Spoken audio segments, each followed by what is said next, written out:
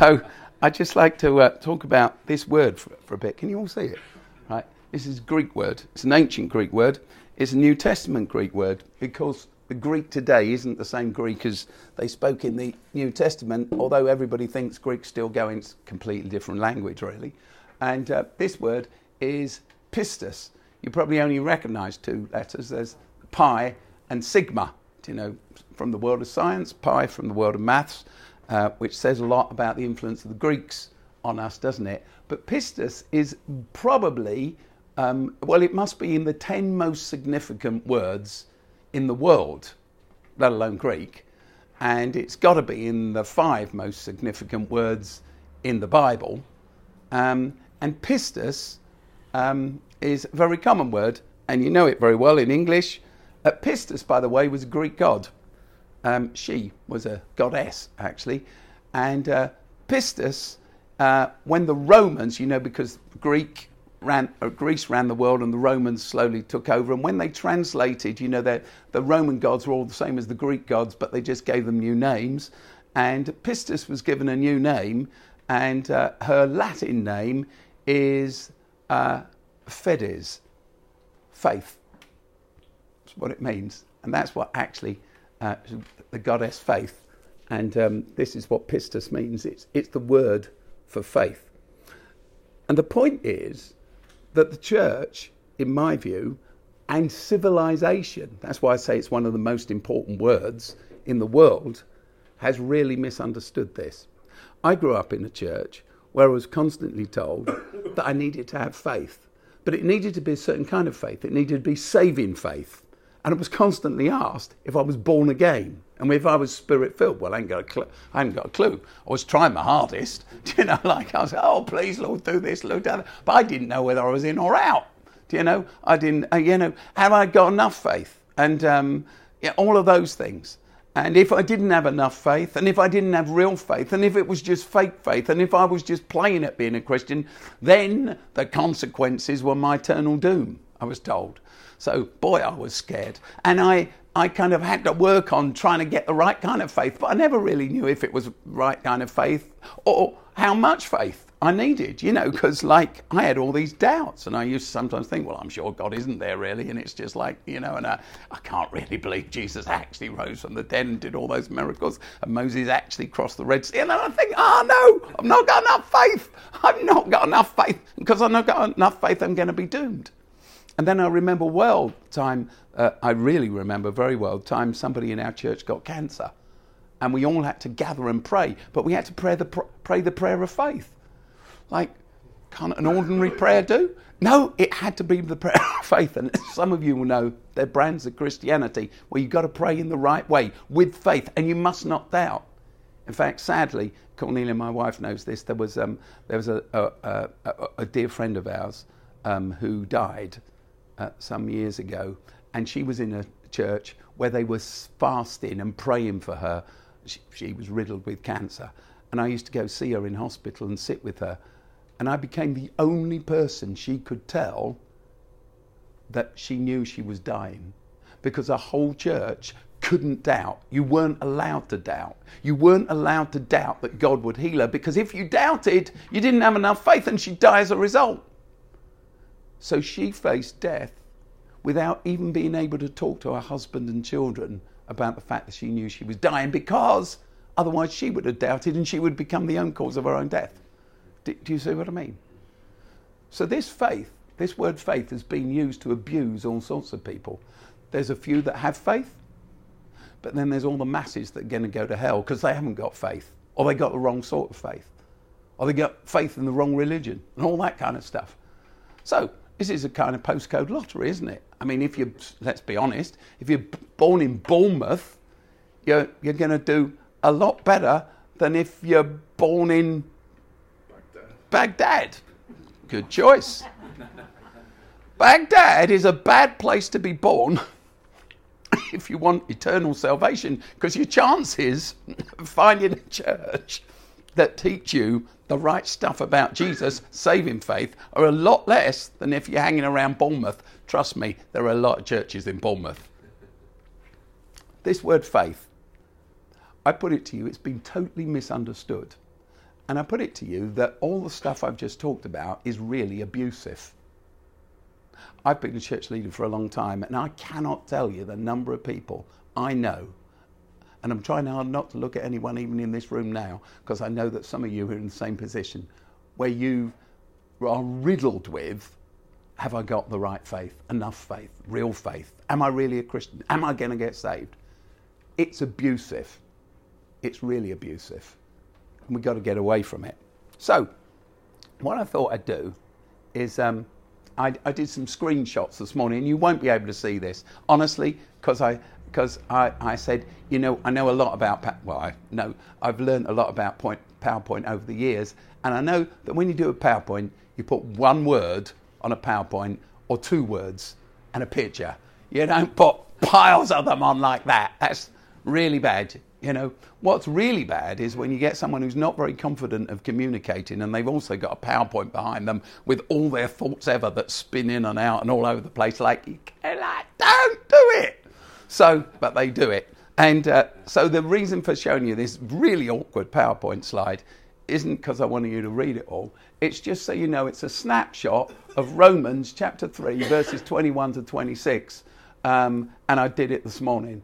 And I'm going to zoom in on it a slight bit in a moment. But this is our Bible reading for tonight. And it says this: but now, apart from the law, the righteousness, the rightness of God has been made known, to which the law and the prophets testify. Jesus talked about the law and prophets, by which he meant the whole of the Old Testament.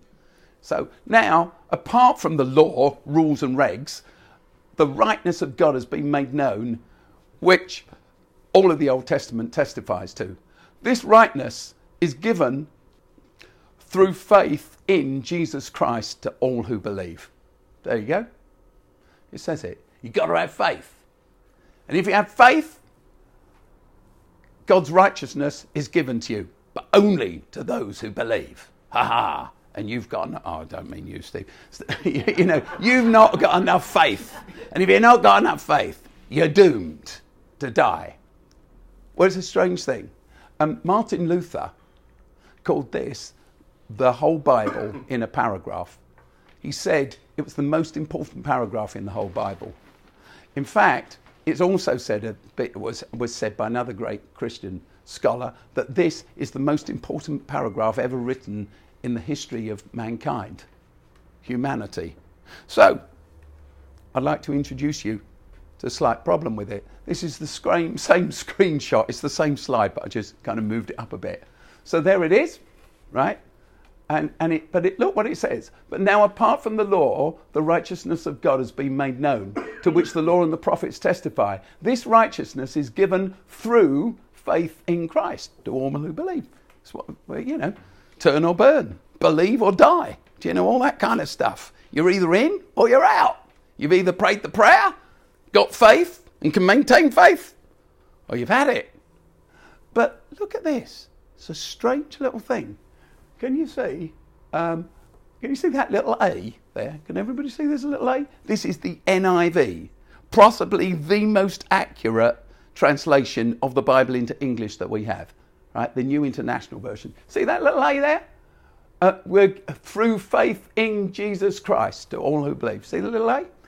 Well, the little A, of course, leads you to a footnote. Now, this is the latest edition of the NIV, because the NIV was written in 73, updated in 78, 84, and 2011. So this is the 2011 version. Little A. Look down to the footnote. Footnote. It tells you the verse that it's in, and it says, is given through faith in Jesus Christ to all who believe. Or it says, or you can read the Greek differently. Through the faithfulness of, do you read that? Can you see that? I'm only saying, can you see this? Because if I come out with this as some great theory of mine, you'll think, oh, that's Steve being a heretic again. So I just want you to know this is the New International Version of the Bible. And what it says is, you can read it this way. This righteousness is given through faith in Jesus to all that believe, which is, I've got to have faith and not doubt, and I've got to hang on, and I've got to do my best, you know, I've got to cling on, and I've got to be a believer, and I've got to put those doubts away from me. And if I have faith in Jesus, I am given this eternal life, this hope. But you see, the problem was in my youth group, there were loads of kids. Well, I meet adults in this coffee house, actually, who come see me all the time, and they say, Steve, well, someone on Friday, actually, I sat in that corner with someone who said, Steve, I love the church and I love everything that happens in there, but I just can't believe. I just can't believe all this stuff. I really don't believe that Jesus was born of a virgin. Do you know, and half the time I think this life is just it. So I don't believe, I've not got enough faith, so I'm doomed. Which is a strange thing, because if you don't believe, why do you think you're doomed? But anyway, that's, so there you are. But that's faith in Christ. But look what it says. Or you can read it through the faithfulness of, instead of faith, which would make it read, this righteousness is given through the faithfulness of Jesus Christ to all who believe. Now, put it to you, that's not just a slightly different reading. It's a frigging great bomb dropped right the way through the whole of Christianity. Because it's now saying, if you go for this reading instead of that reading, which it says is totally legitimate, instead of saying, I'm saved by having faith and clinging on and having enough faith and expressing it the right way and believing all the right things consistently and hopefully never doubting. It's saying, I'm rescued, I'm saved, not through my efforts. I'm rescued and I have life because of the faithfulness of Jesus and what he's already done for us all. It's a pretty big difference. And actually, the phrase in there is pistis Christou. You recognise the Christ bit of Christou. Here's the funny thing. All the way through history, from the Vulgate, the early translations of the Bible, etc., everyone always translated this phrase, everyone, everywhere, always translated it as the faithfulness of Christ.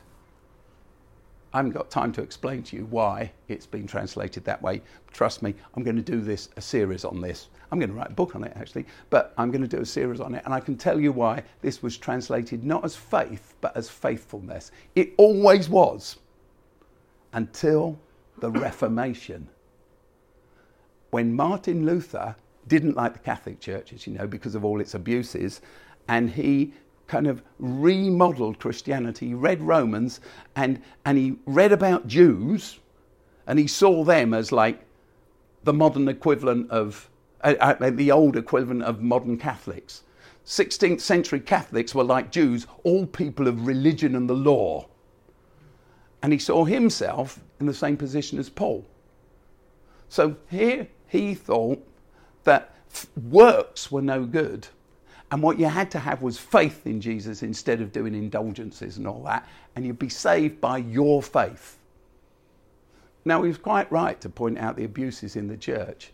But he was absolutely wrong to read this as faith in Christ.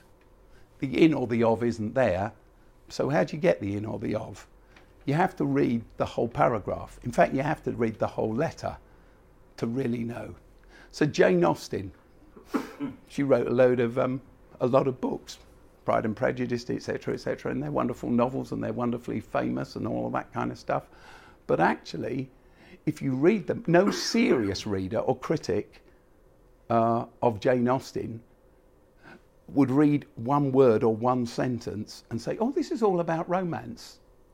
Actually, any serious reader of the whole of Jane Austen's work knows that she was a fierce social critic of the landed gentry of the late 18th century. And she was a fierce critic of the way that women had to struggle for any kind of security or accreditation which they could only get through marriage. Every serious commentator knows you have to read the whole of Jane Austen to be able to interpret any phrase. If you read the whole of Paul, you'll know that this means the faithfulness of Christ, not faith in Christ. So, it was always interpreted that way until Martin Luther came along, and then for the last 450 years, it's 500 years since the Reformation, for about 440 years actually, it was always read that way.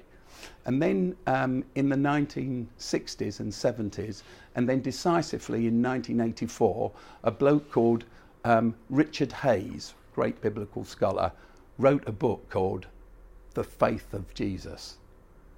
And Richard Hayes' book became a rewriting of the whole way we understand that phrase. It means this, that I am who I am because of the faithfulness of Jesus Christ in what he did and how he served and how he taught and what he gave. Paul, who wrote 13 of the New Testament's 27 letters. You know, there are only 27 books in the New Testament, and Paul knocks up 13 of them, and the 14th, the Acts of the Apostles, is basically about him. I mean, it is a book about Paul's journeys, his missionary journeys. So he's a pretty dominant figure in the New Testament. Without doubt, and you have to trust me on this, without doubt, Paul is a Jew, you know that, and he thinks Jewishly. And he's waiting for the Messiah of the Jews to come and rescue them again, because like all good Jews, he knows that Jews are in God's plan. They are his people. No Jew ever says, oh, am I saved or not? Everyone goes, of course you are. God's already saved us. He pulled us out of Egypt. We are rescued. We are redeemed. We are God's chosen people. But then things had gone wrong, but they all believed that God was going to do it again for them. They all, you know, God is the God of Israel, and he has an obligation to look after us. That's what all, use a technical term, Second Temple Jews believed. I won't explain that. But that's what they all believed.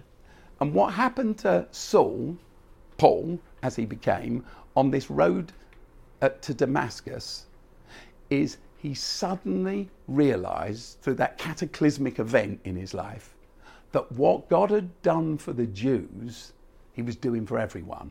That Jesus, was actually the Jewish Messiah, even though he didn't think so at first. But the Jewish Messiah was the Messiah for everyone, the whole world, every person, indeed the whole cosmos, which is why he keeps saying Jesus is Lord. So he realized that just as Jews are all in, we're all in. Every one of us. Now, I'm a member of a family. It's called the Chalk family, as you'll know.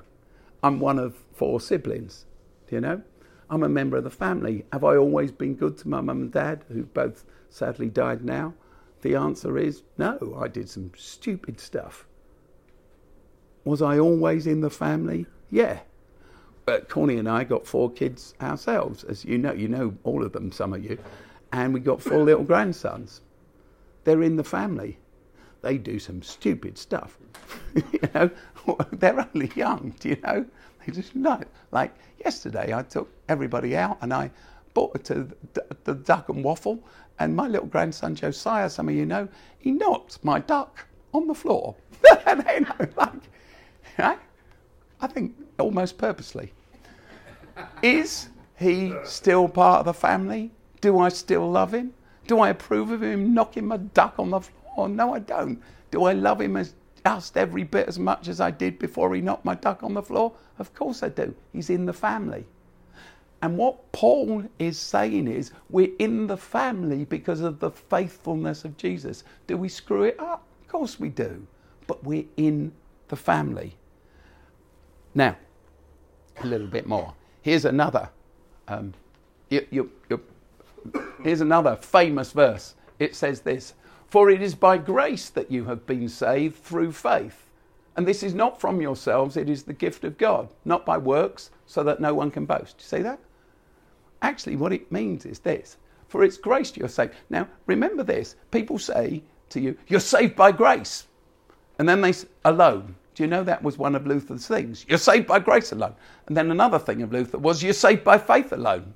Well, I put it to you, if you're saved by grace alone, how can you be saved by faith? Because they're completely different. Grace is undeserved acceptance. Yeah? Faith is, you're saved by if you have enough faith. And in that sense, faith becomes another work. Because I've got to really work at having enough faith so I can get accepted. But this says we're saved by grace. But let me unpack it then. For it is by grace you have been saved through faith.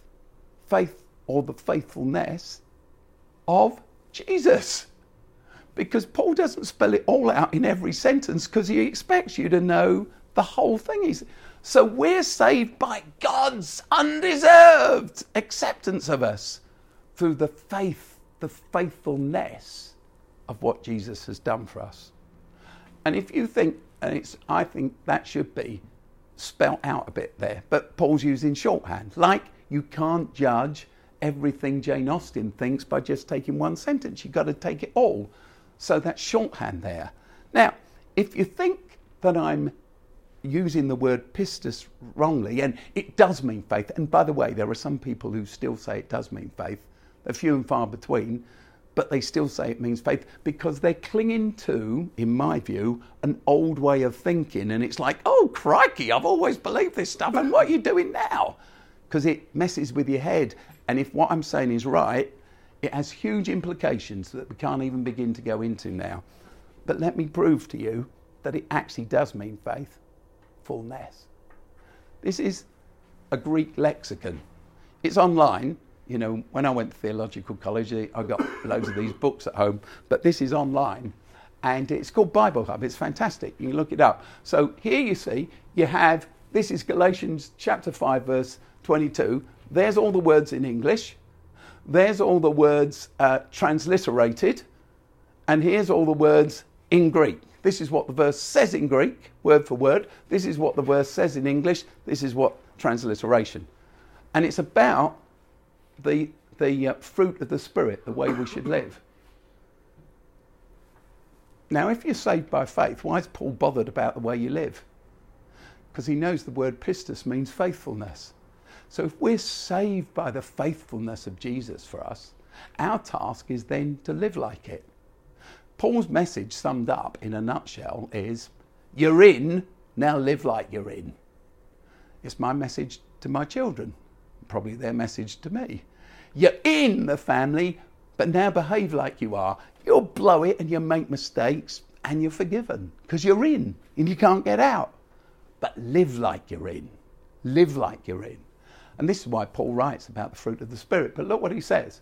He says, but the fruit of the Spirit, here's all the Greek words, is love, joy, peace, patience, kindness, goodness, faithfulness. Goes on into the next verse. Faithfulness. Translated as faithfulness. You're familiar with this verse? Yeah? So you look across at the Greek word. It's pistis. Pistis. That's how you transliterate it. So the point is this. Even the New Testament, this is the NIV again, in other places, translates this word definitely as faithfulness and not faith. But going back to here, it says, well, you can read it as faith or you can read it as faithfulness. Do you see? If it's faith in Jesus, we're in one kind of environment. If it's through the faithfulness of Jesus, we're in a completely different ballgame. This isn't just messing about. This is a game of football and this is a game of rugby. You know, in fact, this is a game of football and this is yachting. You know, it's like completely different. And I put it to you that since Richard Hayes, scholars around the world have realised that this is the right reading. I quoted Tom Wright this morning because everybody thinks that Tom is the only biblical scholar in the world. So, you know, which isn't true, though he's a great one. So Tom Wright said, I haven't got his quote here tonight, but he says, the only true way of understanding this is that we are rescued through the faithfulness, the faithful living of the Messiah and what he has achieved. We are in, all of us. So what about the people who live in Baghdad? And what about the people who live in Bournemouth? And what about the family members who've completely blown it? And what are those who are not even sure that they're in the family? And what are those who mess up the family? They're still in the family. They're still in, every single one of them. Paul's message is, you're in. There's nothing you can do about that. But now live faithfully to that and work it out. Which brings us, as we end, right back to what Stuart was saying. And that's why, in fact, It's a necessity in our country now. It's fine to have great ideas about youth work or children's work or elderly people's work or running libraries or whatever, debt advice centres or the food bank we've got or whatever. But in the end, it boils down to, so am I going to be faithful to the fact that I'm already in and I'm going to live that way and I'm going to get involved? I realise that what I've said is quite cataclysmic. In fact, I'd say this. If you don't think what I've said is cataclysmic, it's because you've not heard. It's because you've not understood. This is the biggest atom bomb in biblical thought for the last 500 years. It's not my thought. It actually was, first of all, the thought of scholars through the 60s, 70s and 80s. It's just that life in churches normally lags a long way behind where theologians have got to. You're in, all of you. That's the good news. Right? That's what they say. You're in. You're in spite of our imperfections, our mistakes, our muddles, our clinging on sometimes, us not believing sometimes. I remember before this church really got going, and wider work of Oasis, which is, my job, if you see what I mean. I remember going through about 6 years, honestly, of just clinging on. I wasn't sure that I had any energy, I was any use. I wasn't even sure I believed a load of stuff because it just felt that I believed officially. Do you see what I mean? And I just kept on, keeping on, living faithfully to the fact that I'm in whatever I feel like. You're in, says Paul. I really think these two phrases sum it up. Paul's whole message is, you're in, you're loved, you're part of the family. Now, live faithfully to that. Live faithfully to what's already true of you. Let's pray. Father, we thank you for this word, pistis, and we thank you that we've reached that place where we can now see that the way it was interpreted through the years, through the centuries, makes sense. Help us to, one, absorb the fact that we're loved by you, that we're in, all of us, in spite of our shortcomings and failings and the struggle and mess of our daily lives. We're in because of the faithfulness of Jesus and what he's done. Help us to live faithfully to the story that we're already part of. This is our prayer together. Amen.